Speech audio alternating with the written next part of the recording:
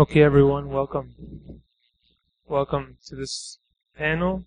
The panel is part of a series that's hosted in Columbia College Chicago, the Department of Humanities, History, and Social Sciences, called the Intersection Series.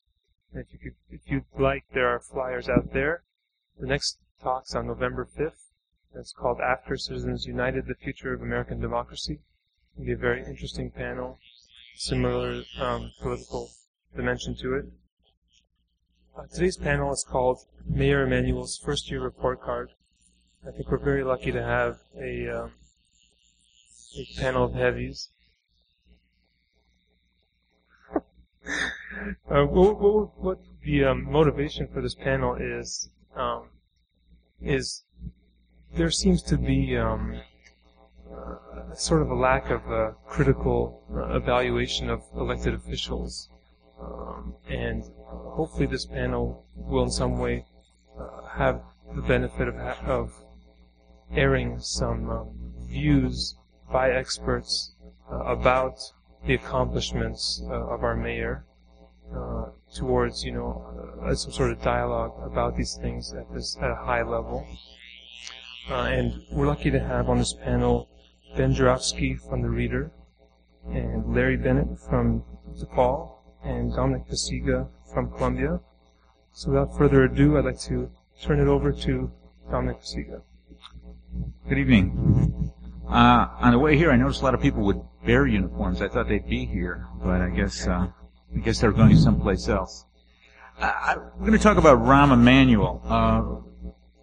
Now, here's an interesting question. What grade do we give Rahm Emanuel? And I want to give a little background for those of us who are probably don't remember or are too young to remember that there were other Daleys before Richie Daley. There was Richard J. Daley, who was mayor from 1955 to 1976, and was sort of the epitome of the machine politician. When he died in 1976, we had Michael Blandick, Jane Byrne, Harold Washington, who focused on the neighborhoods rather than downtown, who tried to bring other groups into the political dialogue.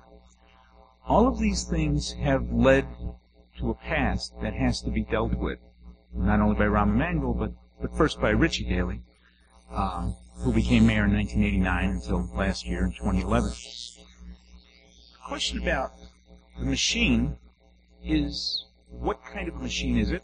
How does it run? How does it continue? Certainly Richie Daley's machine, and I'll use the term Richie instead of Richard II. Richie Daley's machine was different from his father's. It was less ethnic. He came up with new ethnic groups.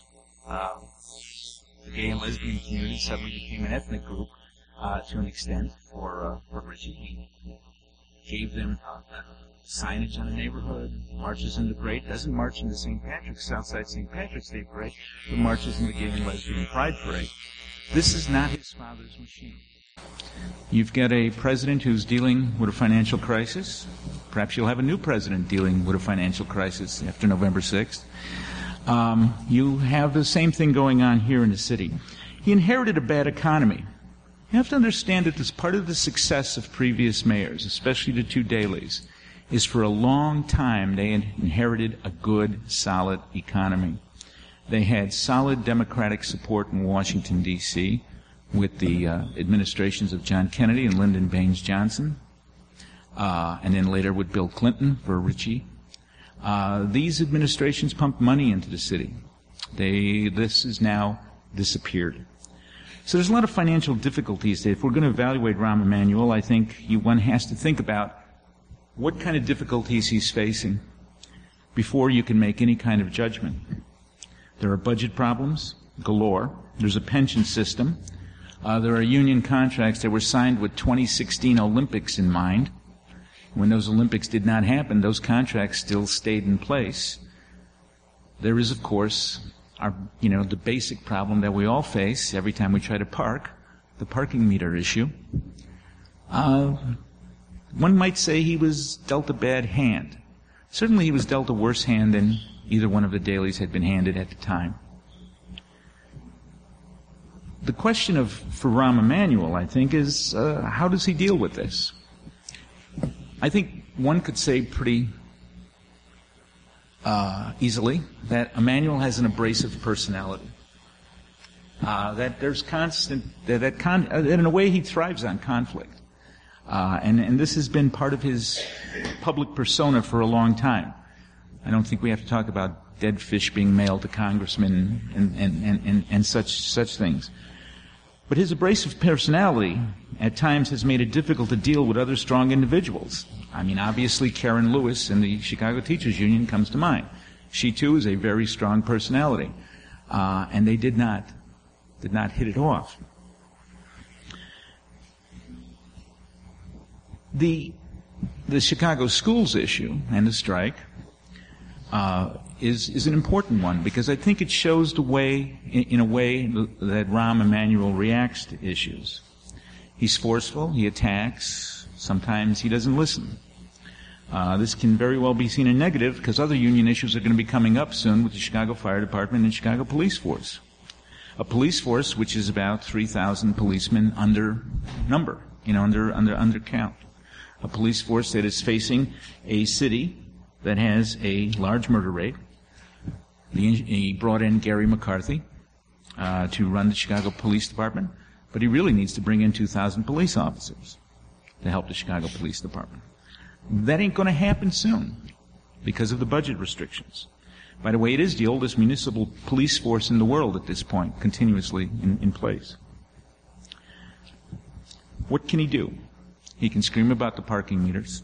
He can threaten to sue the parking meter company. He's not going to get around that contract with the parking meters. He has to face the Chicago public schools, which are seems to be almost insurmountable problems in education in this city. And if you want to be a global city, you have to have a good school system, or you're not going to be a really true global city. You have to have a good school system. You have to have a good secondary educational system. You have to have a good community college system. All of these things have been left to sort of decay over time. He hires Jean-Claude Brizard. Obviously, a bad choice at this point. The question is, can Rahm Emanuel admit he made a mistake? Perhaps. He's now hired Barbara Byrd Bennett, whom a lot of people told him he should have hired in the first place. He's backed down. He's changed. That might be a positive sign for someone with such an abrasive personality. But the larger issue is decline or growth. And it seems to me that few people, few mayors, few presidents, few governors can actually control these kinds of situations which are almost beyond the territory of the city of Chicago. What does it mean for us to decline? What does it mean for us to grow? The murder rate obviously has to be dealt with. It has not been dealt with well. There are bigger questions. Okay. He has tried in some ways to make this the most immigration-friendly city. We'll see how that works. He has tried to, the bike thing is really irritating me, by the way. I don't know if anybody's been to Hyde Park lately, but driving down 55th Street, you can almost can't get by because the bike lanes are so wide and they're sticking out. Have you seen this? It drives me out of my goddamn mind. You'd obviously love Amsterdam. I haven't been on a bike in years. Okay. He's loosened up on food trucks, which is good. We're a little bit more like New York. And he's cut the head tax, which has been important. If there's been any real positive sign, and I think there's been some positive signs, it's the bringing in of some jobs. Motorola Mobility, bringing it, but remember, he's stealing these jobs from Libertyville, right? Chase has promised 400 new jobs. EMC Corporation, which is an information technology leader, has talked about 200 new jobs. Dow Chemical is moving their Midwest headquarters here. DeVry Online Services, United Airlines is moving back into the city. GE Transportation. Supposedly there's about 4,000 new jobs in Chicago. When Sara Lee announced they were coming into Chicago to bring 400 jobs in from the suburbs, he talked about making this the food production capital of the world someday. Interestingly enough, it used to be the food production capital of the world. You may remember a little thing we had called the Union Stockyard.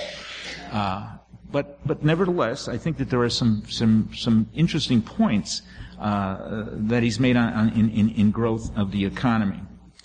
Immigration friendly, I think, is extremely important. You cannot have a global city unless you are immigration friendly. You cannot have a global city unless new people can come in with new ideas and discuss new situations. We all talk about these digital revolution, McCormick Place being this high-tech center, not McCormick Place, I'm sorry, the Merchandise Mart being a high-tech center, the old printing plant next to McCormick Place also being a digital center. All of these things are very important, but they are driven by people. I just heard a statistics this morning that the majority of people in the city of Chicago are under the age of 44. That means we actually have a fairly young population. That means that there's a lot of hope for new ideas and expansion and new jobs in the future. But it's one that a city, hopefully Rahm Emanuel, as long as he stays mayor, will embrace and grow. We're supposed to give this guy a final grade, right? So I'm a pretty tough grader. Okay. But I'll say somewhere around a C. I'd say pretty much around a C, maybe a C+. I don't think I'd go much higher until he deals with the labor issue in an equitable manner. Larry? Well, I'm going to give him an incomplete, so I'm just going to give away the game initially. He's tougher than I am. I flirted with the idea of taking the language that was used in describing the meeting literally, and I was going to ask for a empty chair. I have an empty podium. Clint Eastwood style, and I was going to question the student who was coming in with an incomplete. And I figured that if Clint Eastwood blew it, I would probably blew it too. So I'm going to gauge in more cold and resolute analysis. But I am serious about the incomplete point. It's too early to tell. Yeah. He's been mayor for 18 months or something along those lines. And as I think you all know, in the presidential debate tonight, at some point, Governor Romney will accuse President Obama of not having the economy in ship-shape condition for all of us. We went through the worst economic decline since the Great Depression, and it is going to take years and years and years to recover, even if we do the right thing. And so I think one of the things that's really important to bear in mind is we have to be careful about judging these people when they can't really be judged yet. Right. So I'm going to be mainly talking about where where Emanuel comes from, Obama, of course, where Emanuel comes from, and also raise some questions about his methods and aims, questions that I think all of us should ask. But let me underscore one point about the nature of being mayor in a city like Chicago, and let's take education as an illustrative case. What it will mean in Chicago for the Chicago public schools or the school system to be reformed will be a situation in which the large majority of our young Williams and Melissas read texts astutely and know how to engage in pretty sophisticated calculations. That is, it's going to be the Williams and the Melissas who have to be better. And mayors can give speeches, and mayors can opt for charter schools over public schools. Mayors can go after teachers' unions. All of those kinds of actions are many intermediate steps away from actually having better public education. And it's a realization that I think we should all keep in mind. So there are serious limits to what any mayor can do. And I think that's a reality. One person in the room has heard this line before. It worked pretty well at an event on Friday, so I'm going to do it again. It's the classic instructors challenge. You know, that was a pretty good joke. How many classes can I use it in? The late senator from Minnesota, Paul Wellstone, referred to himself as someone coming from the Democratic wing of the Democratic Party. Rahm Emanuel does not come from the Democratic wing of the Democratic Party. He comes from the prosperous wing of the Democratic Party.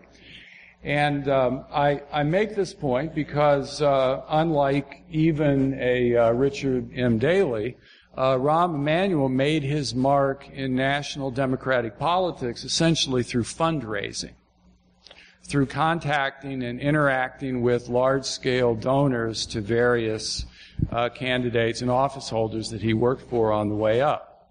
Rahm Emanuel left politics for a couple of years and became, this is my only visual aid tonight, he became a banker for a couple of years. And I had, up until that point, always thought that a finance background as opposed to, say, dancing was the kind of ingredients that went into becoming a banker. He was so successful in 2 years that he evidently made $16 million. And I don't say that just because I'm envious of someone with $16 million. It's that I think that Rahm Emanuel learned that bankers are incredibly smart people, given what can be accomplished in such a short time. And so again, I think that there's a way in which his background is important in shaping his policies. And as we experience, there's I would say, disproportionate number of people who have come into important slots in the Emanuel administration that come from a business background. And that's not to disparage business, but it is to suggest that that's a particular way of looking at the world and city government that seems to govern his thinking. The other element of his mayoralty that I think is also clearly reflective of this approach is a lot of the particulars of his public policies as he's laid them out so far, so that the restructuring of the school system, moving in the direction of charter schools, is, I think, reflective of this policy. The elevation of a formerly obscure group, World Business Chicago, to become essentially the planning agency for the city government, even though that it is an in-city government. The creation of the Chicago Infrastructure Trust over the last several months, and even approaches to more prosaic things like garbage collection. And by the way, in lumping all of these within the umbrella or under the umbrella of a business approach to government, I'm not saying they're all bad either. But it's, I think, a ruling philosophy. The business or businessman's, the business person's approach to city government isn't necessarily a new thing. A very important movement in American politics a century ago called the Progressive Movement, and its stepchild, the Urban Reform Movement, was very much based on the idea of a business approach to municipal management. There is a type of government that dates to that time and that is still very common in the United States, city manager government, that's very reflective of this approach. Somebody is going to run municipal administration who isn't elected. This person will be an expert, not a politician. The question, though, I raise about Emanuel's bringing this to city government in Chicago at the present time is, are these strategies always applicable, or are they merely reflexive? In the sense that, city government is messed up, let's bring in the good people from AIG and Lehman Brothers to straighten things out because they're so effective at the work that they do. And I think that should always be asked about these business approaches to city government. Are they efficient? In fact, is their efficiency something that produces political costs that even in the face of efficiency we may not necessarily want to accept? Let me move from this point and talk a little bit about a broader question of problem solving. Problem solving in a complicated municipal environment like Chicago. And let's, again, talk about the problem in the Chicago public schools. And Dominic spent a little bit of time with labor relations in the Chicago public schools, but I think I'll take a slightly different take on that. Why did Mayor Emanuel take such an aggressive approach in dealing with the Chicago Teachers Union? And I'm going to throw out three scenarios. They are probably not mutually exclusive. They are for you to think about. I'm not going to try to resolve their contradictions, but just to note this. Did Mayor Emanuel really think that the teachers or the Chicago Teachers Union was the devil in the story?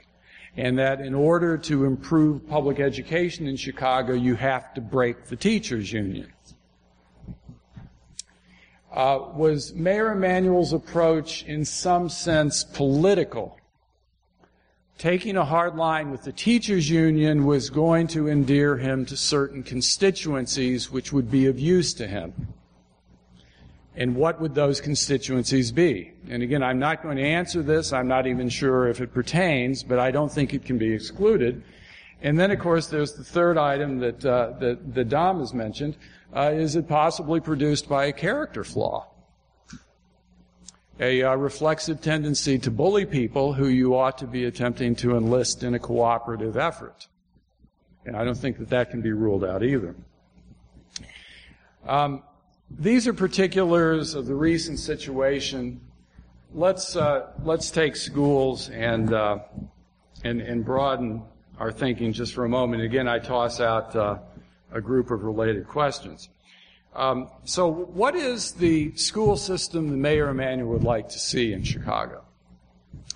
And I'm going to propose this as one possibility. There are some others, but I think that this is plausible. And it's meant to be plausible. It's not meant to even be provocative. It's what he may want, which is a Chicago public school system which is half the size of the current Chicago public school system, that operates in an education environment in which there are several hundred specialized academies of one type or another, of varying provenances in terms of the organizations that run them. Some of them, in fact, might even be for-profit operations, I suppose. But I'm tossing that out as probably the likely scenario. So it's a much smaller public education system as we conventionally think of public school systems, with all of these charters, in effect. And then the related question is, if that's what we get, or if that's what we will get, what kind of public education will be produced by that system? What kind of public education would be produced if that's where we're going? Now, I'm going to wrap up with this point, which is somewhat related to what I've just said. It's also because I've gotten to the bottom of the third page of my notes, and there isn't a fourth page. Is Mayor Emanuel hostile to the public sphere?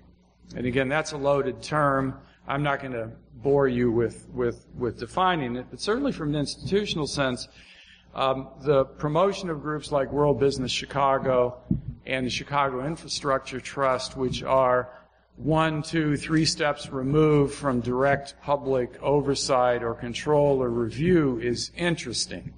And again, possibly these are moves that are justified for efficiency reasons, but then there is that question of responsibility and accountability to the public. And that is, I think, an important question to ask. We have a current city budget proposal that has been released.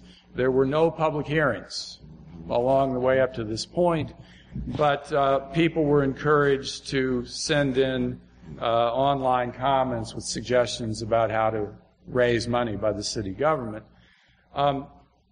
Is that the kind of democracy that you want? One in which public meetings and hearings and that kind of traditional in-public space discourse has been limited, and people communicate their particular preferences online. And I'll stop there. Okay. Is this working? Everybody can hear? All right. Go closer. This is better? Oh, yeah. You just became forceful. I know. What, I'm sorry, what'd you say? Oh, yes. Well, my name is Ben Joravsky, and I'm a writer for the Chicago Reader newspaper, and I've been writing a column about politics forever, or so it seems. And so if anybody in this room has ever read anything I've ever written or heard me speak before, you probably know that I've been very critical of Mayor Rahm Emanuel, exceedingly so, which is probably it has as much to do with me as it does with him, so I'm going to cut him some slack. I was exceedingly critical of the mayor that went before him, Mayor Richard M. Daley, and I was greatly in love with the mayor that went before him. I'm skipping Sawyer to Harold Washington. So in some ways, I'm searching for my long-lost mayor that I love dearly, the great Harold Washington. And all these mayors that have followed him are lacking tremendously.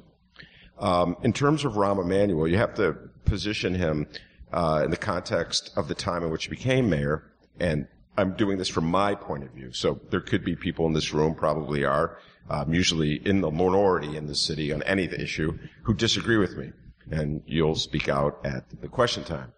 But as we were emerging from the Daley years, Baby Daley, the second Daley, Richard M. Daley, as opposed to Richard J. Daley, I felt as though Chicago had really lost sight of what its needs were and how it should be spending its limited resources.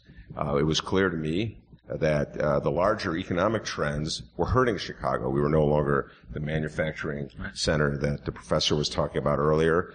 We had a new economy. So much of our wealth in the 90s was based on a real estate market that had plummeted. So now there was less real estate taxes coming in. At the same time, we had huge needs. Our schools are in abysmal shape to a large degree. Because the federal government is withdrawing on aid to education, it's more and more incumbent upon the city of Chicago to repair the inequity between the poorest of neighborhoods and the wealthiest neighborhoods in regards to education. So there's tremendous pressure on our school system to spend whatever money it has wisely. And instead, it's year after year, I kept almost screaming and bellowing, $500 million or $250 million of our education money went out the window. Some program called the TIF program, which I won't bore you with a whole recitation about. It's an exceeding wasteful expenditure of money that we desperately needed. So, and on top of that, Mayor Daley had wasted so much time and energy on the Olympics, which would have no benefit whatsoever, as far as I could tell, on anybody's life in Chicago, and would just cost us a tremendous amount of our, again, desperately needed dollars. So in every single way, it seemed as though we were squandering the little money we had, and we were ignoring the huge critical issues we faced. And as we came to sort of an economic abyss with all of our entities of government facing a huge crisis in terms of deficits, Mayor Daley sold off the parking meters to just pay the basic bills, and then threw his hand up in despair and left. So at that point, Chicago's facing a critical situation. Who do we turn to lead us away from this abyss? We chose a guy named Rahm Emanuel. This is a man, as far as I could tell, well, he wasn't born in Chicago, wasn't raised in Chicago, hardly ever lived in Chicago. As far as I could tell, he never thought much about Chicago. He was a political operative. He's a very good political operative. He's an exceedingly talented political operative. He's a great fundraiser, as Larry mentioned. But as far as I could see, he's never thought about any of these overwhelming issues. I feel as though he was cramming as though it was a test. And he's a smart guy. I give him credit for that. So essentially what he did was he created a political campaign of sort of like buzzwords. And that became his governing strategy once he was in office. So while running for office, he said that the schools have the greatest problem facing the children in our public schools today is that the day is too short. Well, that is an incredibly misleading statement to make about our public schools. The public schools of Chicago, as probably most of you know, if you've attended them or sent your children to them, are very complicated and diverse situation. You have some schools that are the highest achieving schools in the state, if not the country, filled with the kinds of kids who wake up in the morning determined to get ahead and stay that way all day. They're overachievers. The last thing in the world these children need, in my humble opinion, having seen some of them in operation, is more time in school. On the other hand, you have some schools that are so in poor neighborhoods that have absolutely no money for supplemental income, so they can't support their curriculum with art or music or drama or anything that a civilized 21st century school system would offer for its students. And so they do need more resources, more time. So I would think that a prudent, wise view of the public schools would somehow distinguish between all the contrasting schools, all the contrasting needs, the very diverse system that we have, and try to apportion what little money we have, and it's very little, we're always on the edge of bankruptcy, accordingly. And that would require, as Larry was suggesting, working with your public union, Karen Lewis, Chicago Teachers Union, your principals, etc. But instead, Mayor Rahm continued the campaign, like double down on it. He had campaigned on extending the day. He was going to extend the day, no matter who got in his way. And so we had a debacle that led, of course, ultimately to the teacher strike, and this is where we are at this moment. So I sort of view Rahm in that way across the board. He's sort of learning what Chicago is as he goes along. He's our mayor. He's sort of learning about the different neighborhoods. He's learning about the different systems that he controls. He's learning about the different people that would oppose him. I think as a political operative, he had a tendency to be very pragmatic and to sort of divide the city into little separate groups, some which have meaning and clout and others that don't. So he clearly, at the very onset, came to the conclusion that the Chicago Teachers Union was of no significance to him, that they were like unions in general, losing power, losing membership, very unpopular among the rank and file, and that he could probably advance his career by getting into a fight with him. And this leads to my final point where I come to my grade. I've never taken Rahm Emanuel very seriously as a mayor of Chicago in the way that the mayor's dailies were. I've always felt that both dailies, obviously, were here for the long term. They had a sense of wanting to build the city. I didn't always agree. In fact, I very rarely agreed with Baby Daily, the younger one, but at least I saw him as somebody who was here to stay and was going to put his stamp on Chicago one way or the other, usually over me. Rahm Emanuel, I've always felt, viewed being mayor of Chicago as sort of a step to another position. That's always been a guessing game among reporters. What does he really want? What's he really angling for? My guess is he wants to be president of the United States. And so he figured that a term in Chicago would bolster that in time for the 2016 presidential campaign. And what he was going to do was, quote, fix the schools by forcing the entire city to accept a longer day, even if he didn't know what he was going to do with it, beat up the teachers union so that he could say on the campaign, yeah, I'm a Democrat, but I'm not afraid of unions. I knocked them around. I made them work a longer day. I took away their tenure rights, and I fired a whole bunch of them, as if, that would somehow or other appeal to a Democratic primary. And now there's his other issue of, which Larry alluded to, the trust fund, which I have absolutely no idea what he's going to do with that. I don't think he really knows what he's going to do with that. But that was, I think, his idea of saying that I figured out a way to finance huge public development projects without raising taxes. Additionally, I figured that would also enhance him with the people who profited from the trust fund, which we haven't again figured it out, so they would give him campaign funds. So I think that on that front, in terms of doing what I think he wanted to do, which is advance his political career, I have to give him a D-. I think he's hurt himself. I think he's far weaker in terms of his political career now than he was when he got here. He certainly is considered an enemy to union people and public school fans and people who don't like high-stakes testing and teachers and people who like teachers. And as far as I know, they're a significant portion of any Democratic primary, particularly Iowa. So if he wants to be president, he's going to have to worry about that. As our mayor, I would say I'm going to be generous and give him the incomplete because he's learning on the job, as I said before. And at least in regards to our public, our TIF dollars or capital money, he hasn't wasted it or squandered it on some hokey plan yet. So I say a D- on his political ambitions, just because I'm really generous and I don't like to give Fs, and a incomplete as our mayor. I can go along with the incomplete. I'm pulling back my seat. I've been talked out of it. I think the issue of whether or not Rahm is going to stay is a big one. Let me just bring that up because I think he's on his way to being something else too. I'm not sure what that something else is, but he's certainly on his way to being something else. The question is, why would he want to be mayor of a city that has all these problems? And of course, there's a political ambition here. If you can clear up even one of these problems, you can go up and say, I did this. I'm a great administrator. But I think you're right. He may have to run as a Republican in Iowa. Especially when it comes to the union issue.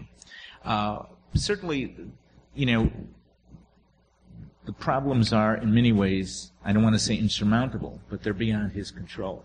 We need an economy that's turned around. We need to be moving in the right direction that way. We need to have a Congress that is somehow going to stop fighting it with itself constantly, and it's going to. Yeah, education.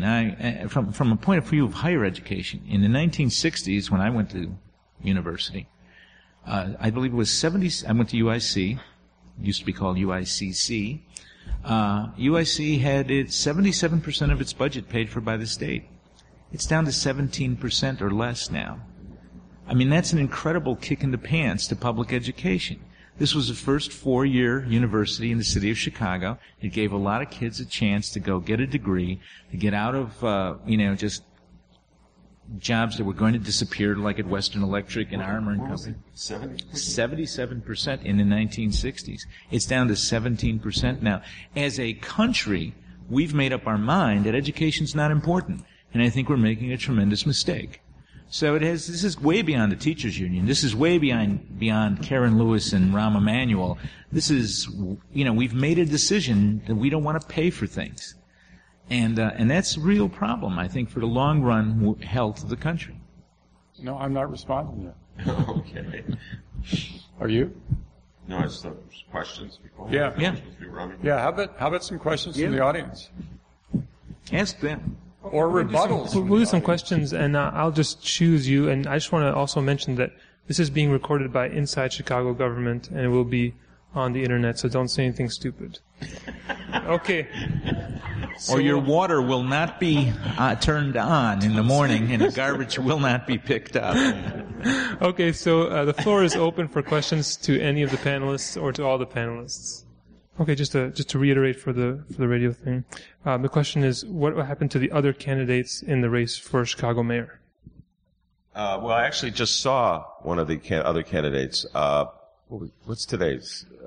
Thursday. I saw Miguel del Valle, who's the candidate I voted for. So, what did he get? 9%. I see eye to eye with 9% of the city of Chicago, or at least its voting electorate. You've got a lot of clout, don't you? Yeah, I know. I'm in the lower 9. But that's still a higher grade than any of us have given Rahm. So, okay. And he's quote unquote retired now, but he's. I wouldn't be surprised if he were talked into running again. Let's put it that way. He was speaking. We were on a TV show, and he was very critical of the mayor particularly in the school issues. The other candidates, I cannot imagine them running for mayor anytime soon. Well, Kara Mosley Braun has probably finished her political career. And Jerry Chico, I seriously doubt he'll ever run for mayor again. That was a one-shot deal for him. He'll be around. He'll be around. Because he'll be working for people. Yeah, he'll be working for people. Yeah, I always felt as though that Jerry Chico was the candidate who was there if Ed Burke's lawsuit to knock Rahm off the ballot were to prevail, and then Chico would be the front runner. And Patricia Watkins, who was another candidate, is now probably very soon to be a state senator. So I doubt she'll be running for mayor. So whoever runs against Rahm in this next election, if he runs at all, will be somebody who was not in that race, I presume. Okay, I'll take the first shot at that because I'll go back at that from the standpoint of recent events with the CPS as an example. I think that I think a very good point was made, and I was making this in a sort of indirect way. I mean, the problems of public education in the United States are really complicated in the sense that it is not simply a question of poor teaching or simply a question of obsolete facilities. As someone who has taught undergraduates for many, many years, I think that there are some kind of fundamental ways in which American culture does not actually promote academic achievement universally. Some people get it and some people don't, but there's a lot of resistance to it. So if and I want to say one other thing about Richard M. Daley too, and I want to see what Ben in particular has to say about this, but Don may have a response as well. What I was saying half an hour ago is that mayors are limited in their capacity to do things. They can't make Jason and Melissa Reed better. That has to ultimately be done by Jason and Melissa. One thing that mayors can do if they've got the leverage is that they can improve facilities. And I actually think one of the things that Richard M. Daley should be given credit for is that a lot of money was put into rehabilitating the physical structure of schools, which isn't going to produce Melissa reading better, but the schools as physical plants were in such bad shape 20 years ago, and they really are much better now than they were. And I think that Richard M. Daley should be given some credit for that. But in terms of what Emanuel should have done, I'm a member of the Diane Ravitch of This Is How We Ought to Be Going About School Reform in the United States, in the sense that if it is going to occur, it's going to have to be a matter of working with teachers, to some degree possibly recruiting different kinds of people into teaching than has been the case previously, but it's also respecting teachers, giving teachers opportunities for professional development, people who are currently teaching. And it is not a situation in which a particular group can be isolated, such as teachers, used as some sort of punching bag, and therefore Jason and Melissa are going to read better. That's not going to happen. And so to me, I was essentially put off by Mayor Emanuel's thinking about education in a broad sense. Well, you have to work with teachers. But the other thing that I thought was quite striking is, and he also misread the politics of public education. Mm-hmm. The teachers and the CTU were one body this year. He couldn't isolate the union from the teachers were with the union. So I think that it's a big challenge if we just talk about education, but what a mayor has to do is work in a much more collaborative fashion than attempting to create a political conflict for some other purpose. You know, I think he thought he had it made when he passed a law that 80% had a vote for a strike. And they did 95 or 96%. And so you're right. I mean, he misread the entire issue when it comes to, you know, unions and in particular this labor union being united. And a lot of parental support for the unions. And a lot of parental support for the unions. I mean, a lot of parents were upset after a week or so because, you know, they've got to go to work and so forth. But there was a lot of parental support for the labor unions. And I live in Beverly.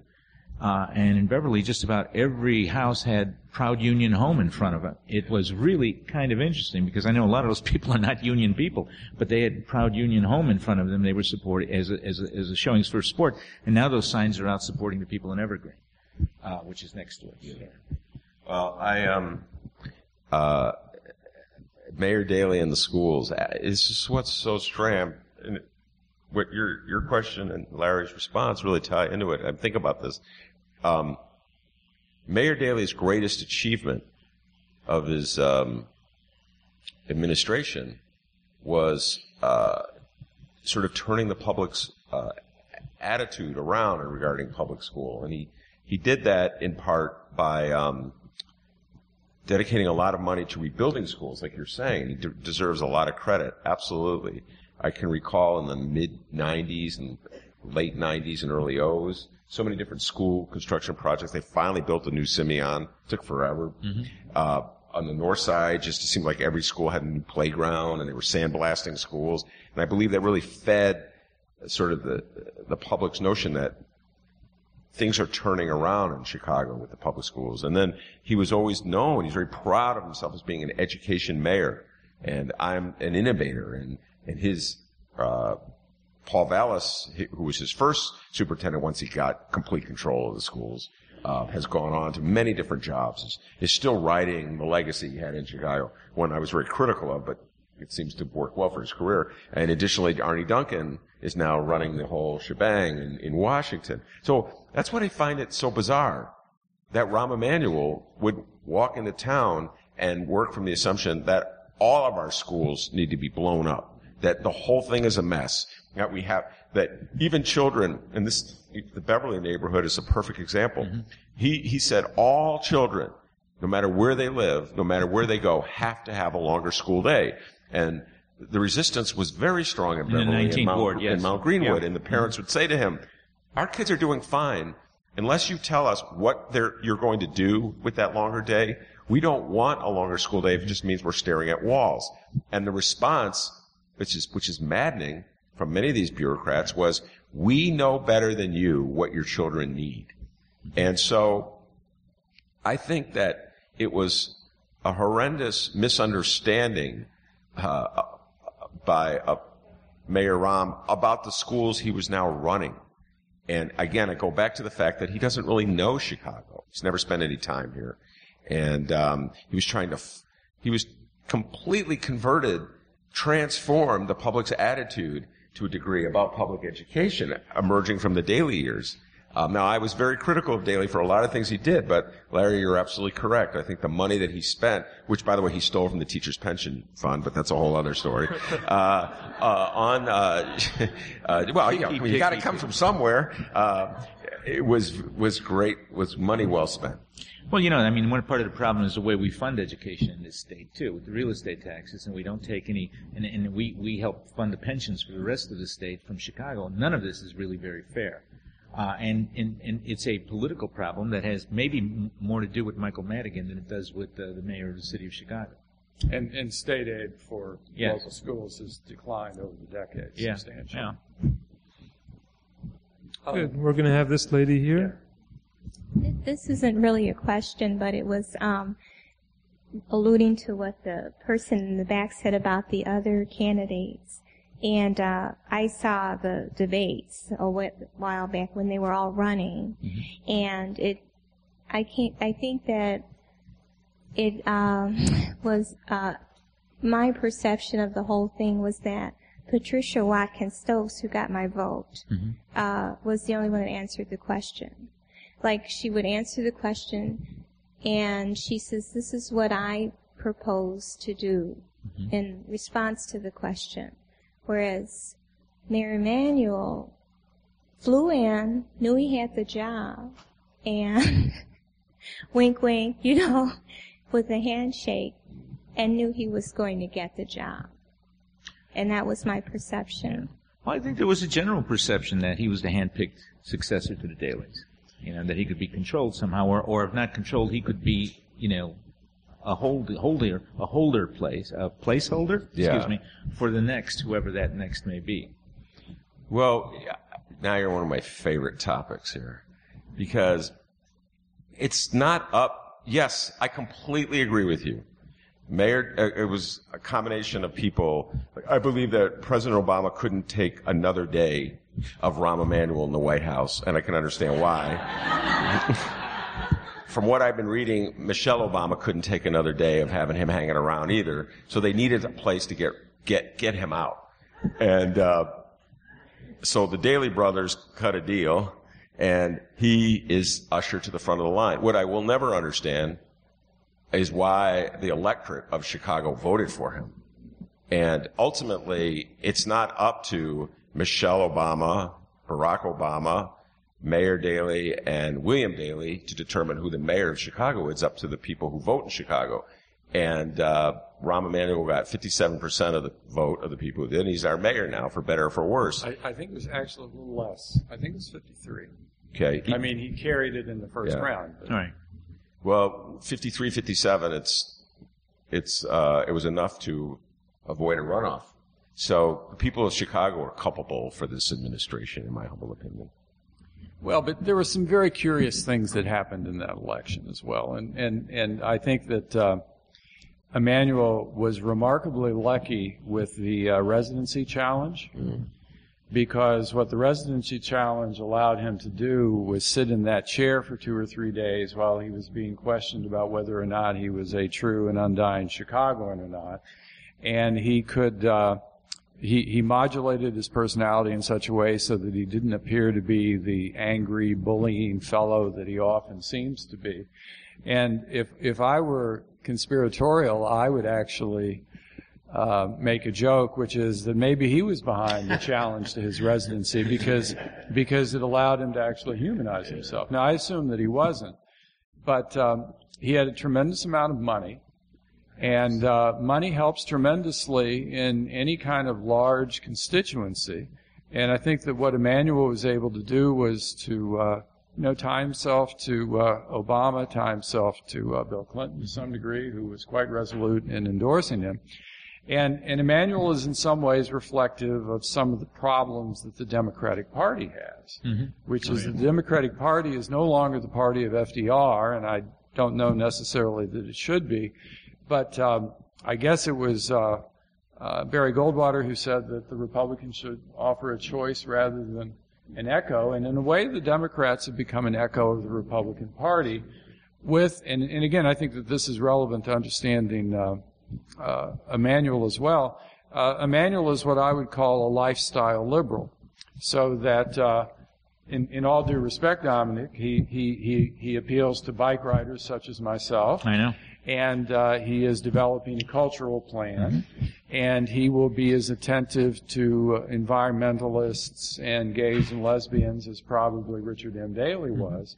And so there's a way in which he carves out a kind of liberal niche for himself, even as he pushes a type of city government which is fundamentally business-oriented. Well, and this is the same niche, though, that Richie Daley. Yeah. You know, I mean, he got lakefront liberals, and he was able to hold on to enough white ethnic background and 30% of the black vote, and you've got it. There's no problem here. And so he follows the same model that Rich Daley followed in 1989 and beyond. Rahm, yeah. I mean, as far as putting that coalition together, it got him up to 53%. Well, actually, Rahm, with Daley in 89 won with rock solid white ethnic support and very little support in the black community. The astounding thing about Rahm, because black Chicagoans were hoodwinked into thinking that Barack Obama was endorsing him as opposed to kicking him out of the White House. I think Rahm got both? endorsing him to get him out of the White House. Anyway, what was the percentage of the black support for Rahm? Do you remember? Oh, I think it was 25-30%. Yeah. No. Oh, for Rahm it was over 50. Okay, it was more. Yeah. I mean, it was substantial. Yeah, it was. So he got elected with a majority of black vote, and so in a sense you could say his coalition was more diverse than Richard M. Daley at the start. But later on. Yeah, later on. Yeah, because he's able very much to tie into black leadership, religious leadership, especially conservative leadership. But I think you're right, but it's interesting, this idea of getting rid of him from the White House. Okay. We'll have in the front here, and then there, and then there. I think you're being overly critical of him, maybe because of the teachers' strike. I'm wondering, and it's just been a very short time that he's been in office, I'm wondering if you'd like to comment on some of his achievements. I like this idea of him being a lifestyle mayor, because I know culturally he supported a lot of good events in the city, and he seems to have a very broad perspective on city government and what the government should provide insofar as it's able to. So could you comment on his achievements so far?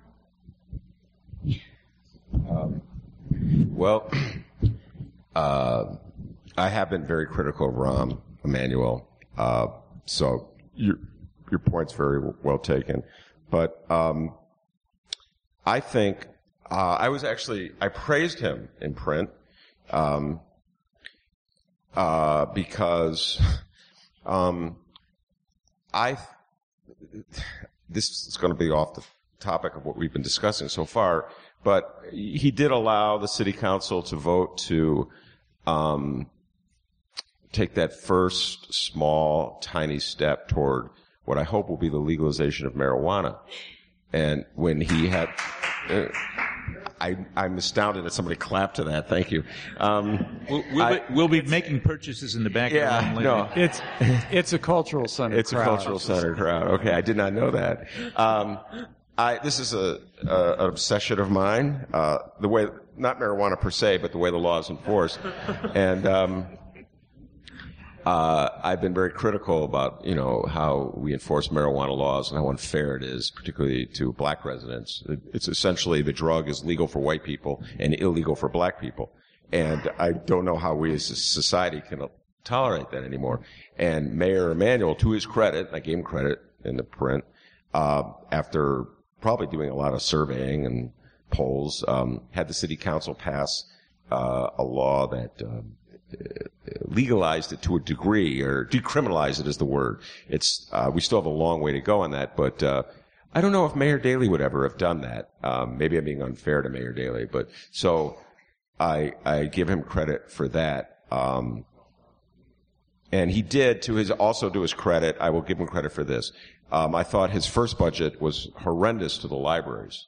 He cut the libraries. The libraries are already barely gasping as it is. And I think he showed a really bad judgment in terms of the importance of libraries to Chicago. But then, in the face of pressure from library users and from the librarians, he restored those cuts. So I haven't looked at this current budget, but coming out of last year, we were back to where we were at the start. So I give him credit for that. So you're saying Rahm can admit he made a mistake? Well, he never admitted he made a mistake. He just rectified the mistake that he made. Okay. Well, and that's more important than admitting it. Yeah. Actually, I don't know. Now, let me say more about the business person's approach to city government.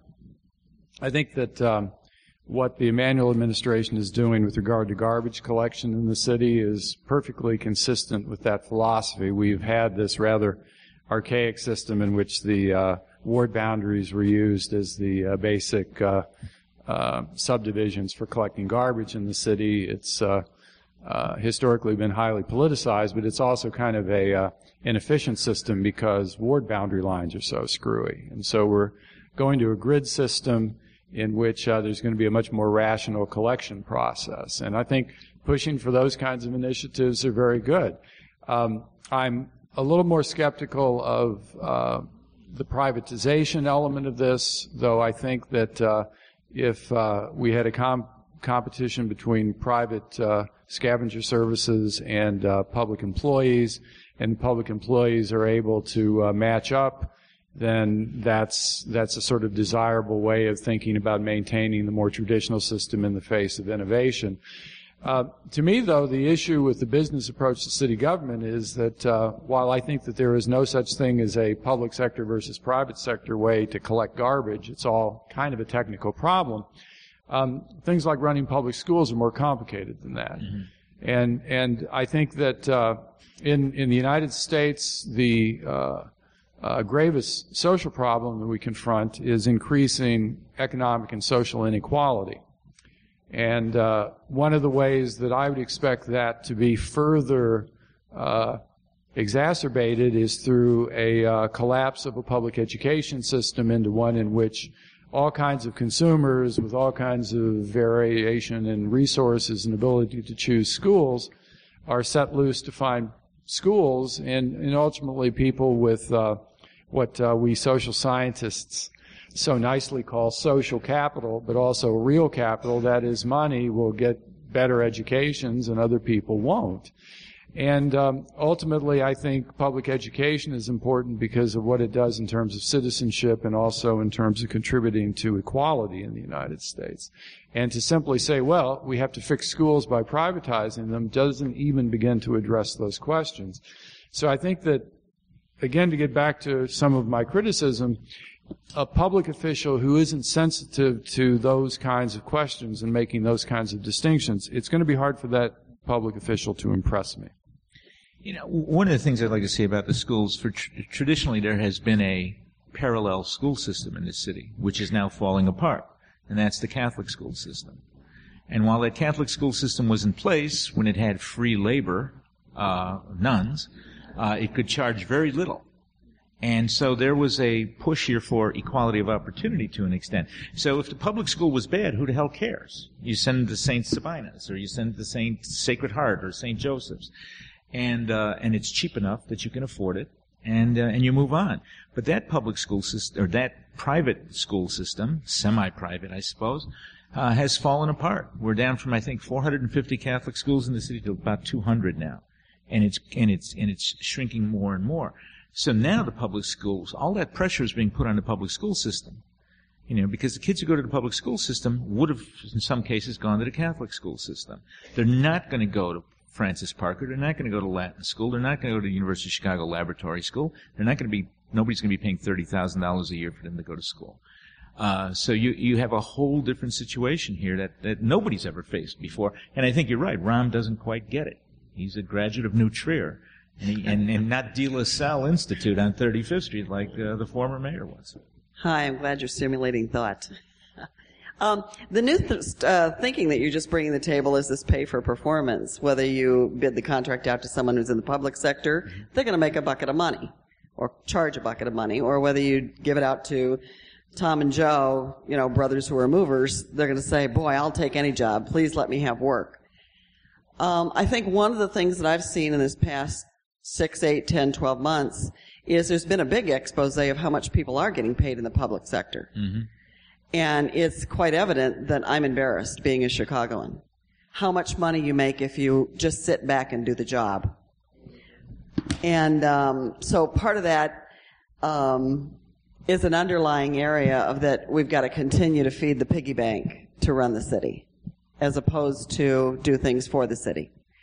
What I'd like to hear from each of you is, what might be one thing, fast forward 4 or 5 years from now, what one thing would you like to see happen?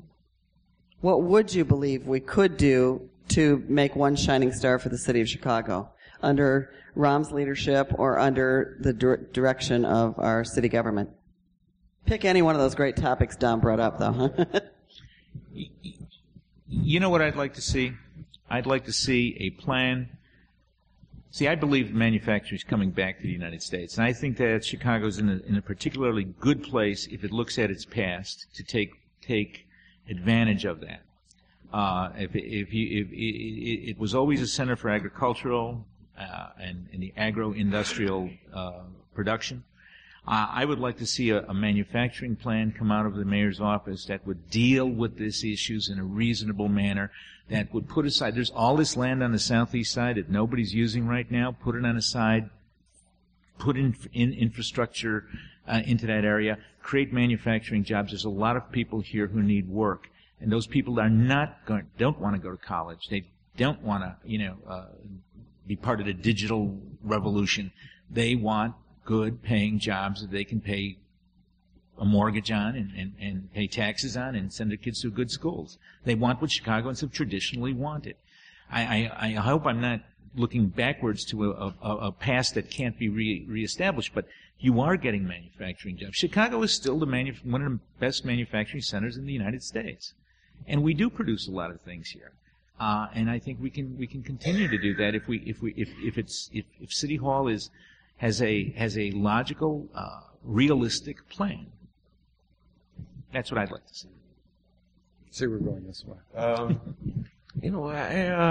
That's a great question. What do I want as opposed to what do I get? I spend so much time complaining about what I get. So you ask me what I want, like in a perfect world. Okay?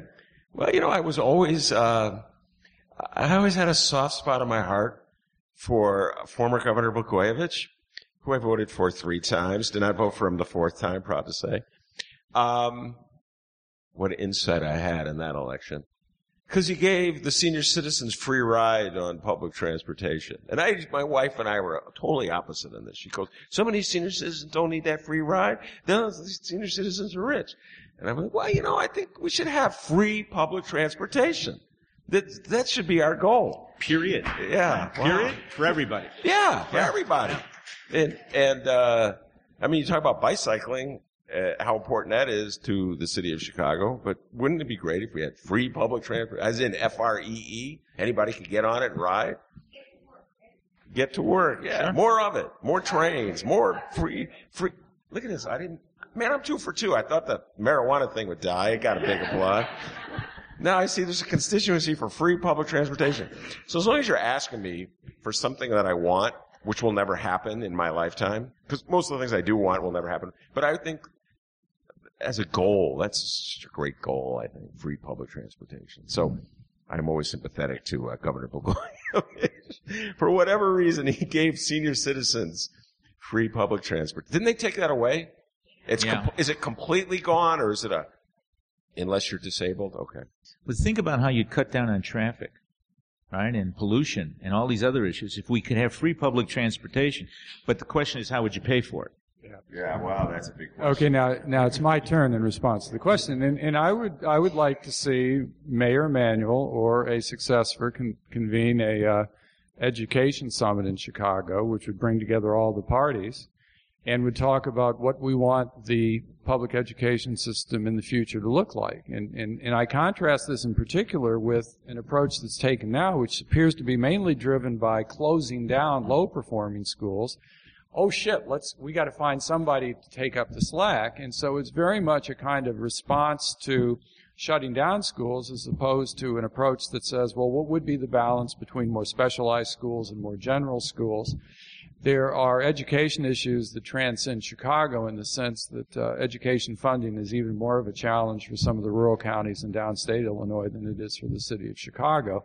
So that a education summit that would actually reach out to other portions of the state and would put pressure on the state government to come up with a better system, essentially one that would be pulled away from local property taxes as the revenue source for education. That's what I would like to see, because it would be a matter of dealing with the fiscal issue, bring all the parties together, and actually talk in a positive way about, well, what kind of education system is it that we want, as opposed to what we have now, which is what kind of education system we don't want. That's our starting point, and I don't think that necessarily takes you to a better place. Yeah, I just thought of something. So much of this, as I think it was Dominic that said, so much of this is outside the mayor's control. Let's think. The big issue over the last summer, of course, was the violence in Chicago and the so many murders that were happening. I don't know what the mayor can do, what any mayor can do with the limited resources, unless tremendous amounts of money are spent on all sorts of social programs that we don't even have the money for. So I keep saying all these things I would like to have done. I don't know if it's within the mayor's capability, any mayor, to I think it's really difficult, and especially with the kind of budgets that we have right now and how things have fallen apart. But if you look at the park system, we had one of the best park systems in the world. When you say field house, it's a Chicago term. The field house was a community center. It was a meeting place. It was a library in each one of the field houses for a long time. And when they were first set up, there was actually most of the field houses had cafeterias that sold food at cost because they were dealing with poor immigrant families in the early 1900s. I went to the old field house that I hung around with, and it was locked. Why was it locked in the middle of the day? I mean, it makes no sense. You want to get kids off the street? Open the goddamn field house. Well, you need. I know exactly what you're saying. This was so frustrating for me because I wrote about it endlessly when Daley was pushing the Olympics.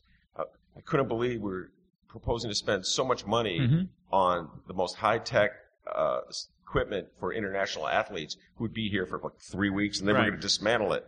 And field houses were locked. There's no programming. If you're going to have a park district program, as opposed to pay to play, what we have now, you actually have to hire people who know how to deal with kids, know the community, who are both almost social workers, as you were saying.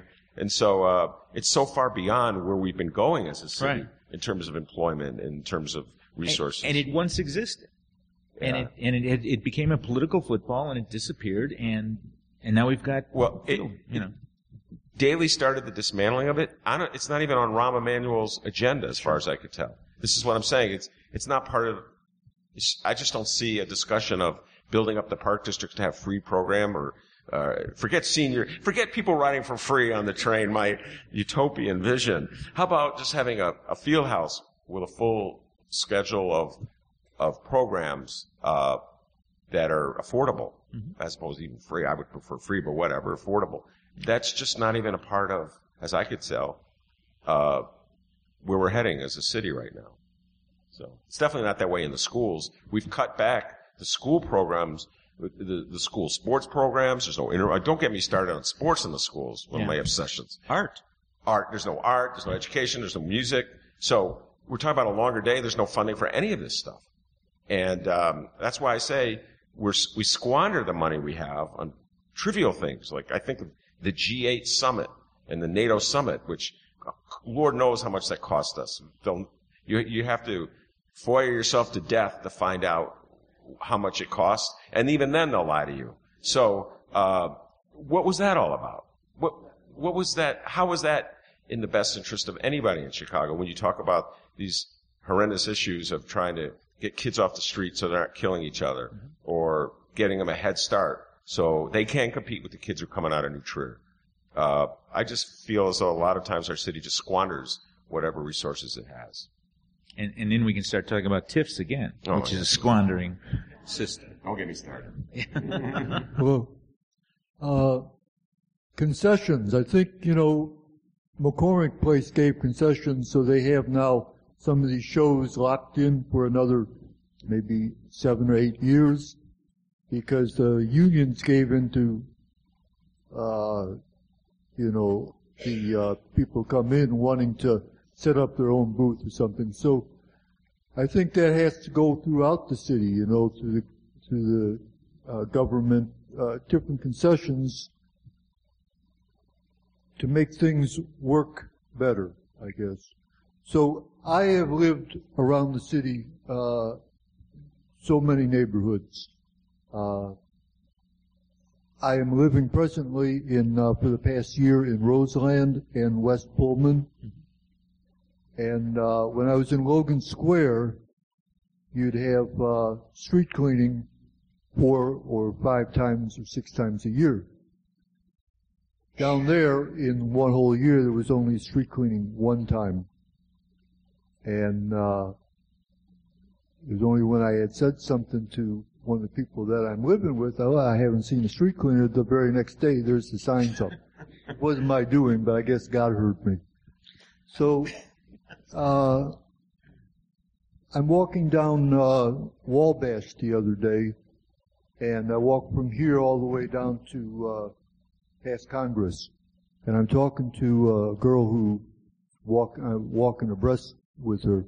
So when we were both going to turn from the street, I said to her, I says, it would be great to have had a trolley running underneath the subway, underneath the elevator. A trolley that might take the people who are shopping to another street. In other words, they could go to any corner and get off and not have all this the elevated and the subways bring people into the city. But you need something to move the people in the city, so it makes it more convenient to shop. The stores, people go to more stores because they don't have to, they can make 4 or 5 stops in one visit downtown instead of just one, just going to Macy's, say. So to keep I talked to a Brazilian just the other day, and Is there a question? He said, well, I'm getting to this. All right. He says that he comes to Chicago every year. He likes it much better than New York. There are a lot of tourists here, but I think we need something to keep the tourists coming to Chicago, keep this downtown area vital. If we keep taxing them so much, they need to have some concessions to get people into downtown, use it. And so I guess my question then is, why can't there be something appropriated for I guess you would call it intermodal transportation of the downtown area, and then these outlying areas, some of these services that you have in one area, why can't it be in Roseland too? Why can't it be more equal in the outside neighborhood? So thank you. I think, I appreciate your statement, and the fact that poor neighborhoods are not delivered with good services, poor neighborhoods like Roseland, minority neighborhoods like Roseland, Kensington, etc., is a long tradition in this city. Ignore those neighborhoods because they don't have a lot of political clout. They don't have a lot of economic clout, so you can afford to ignore them. I'm not so worried about bringing tourists downtown as I am about getting your streets cleaned. I think your streets need to be cleaned. I think the rats have to be cleared out of the alley. I think we have to take a real look at neighborhood life, and that's what Harold Washington did for a good long time. I mean, he's one of my favorite mayors too. But the idea here that there was a plan for if you may remember, the circulator and the people mover downtown. Well, you need federal funding for that, and you're not going to get it from this government, or probably from the next government.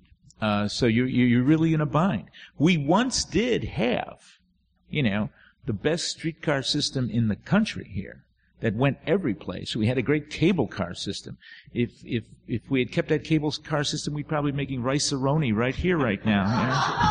You know? But the fact is that we had a great system, and the buses replaced it. The buses are smelly and loud, and they don't do what the streetcars once did.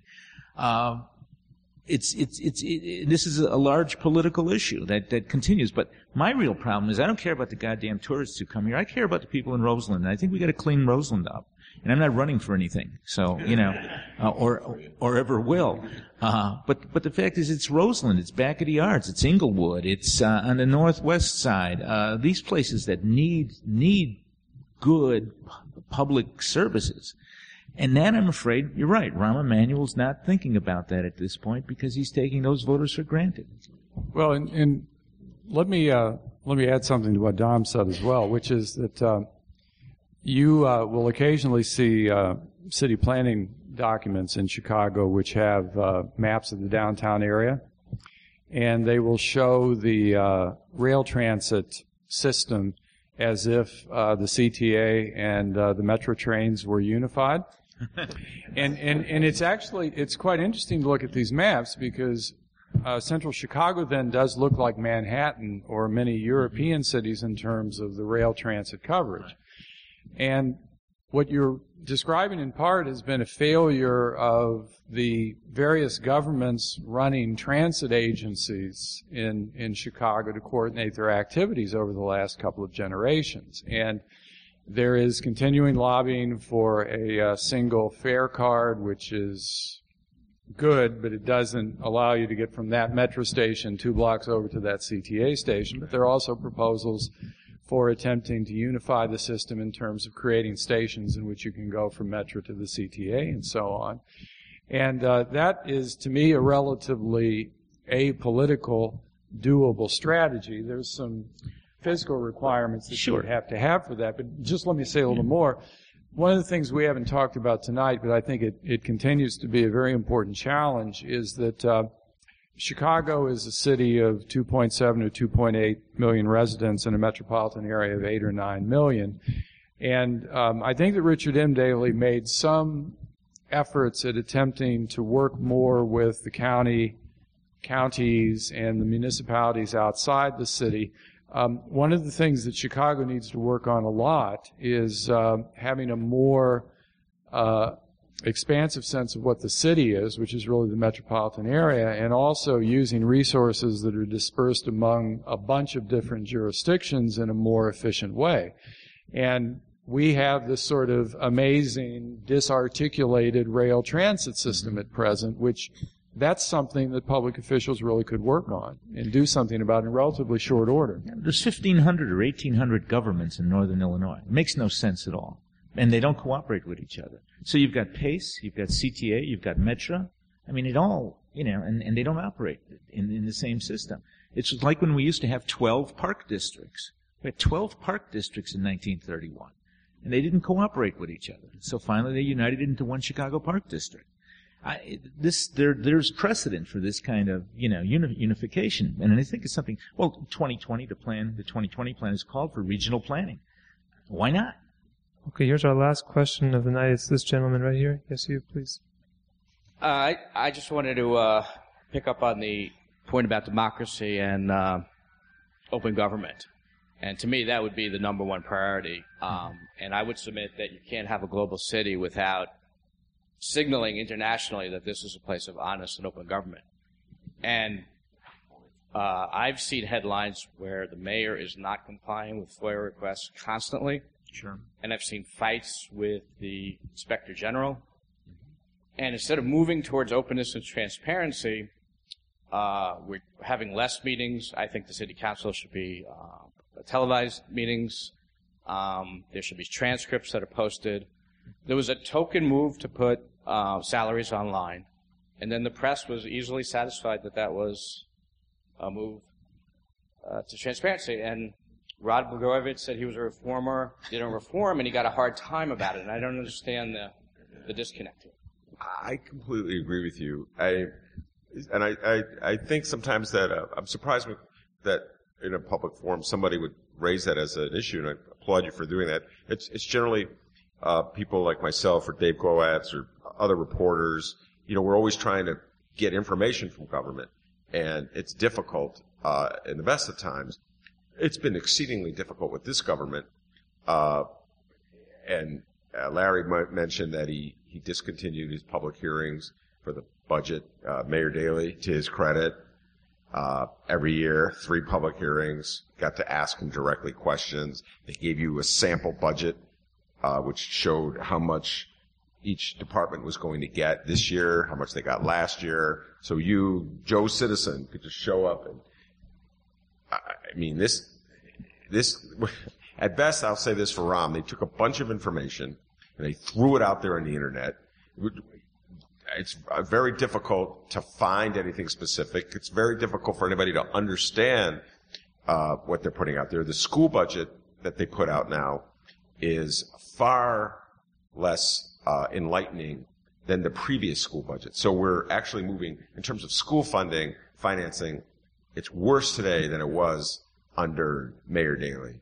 It was worse today than it was in the first year of Rahm.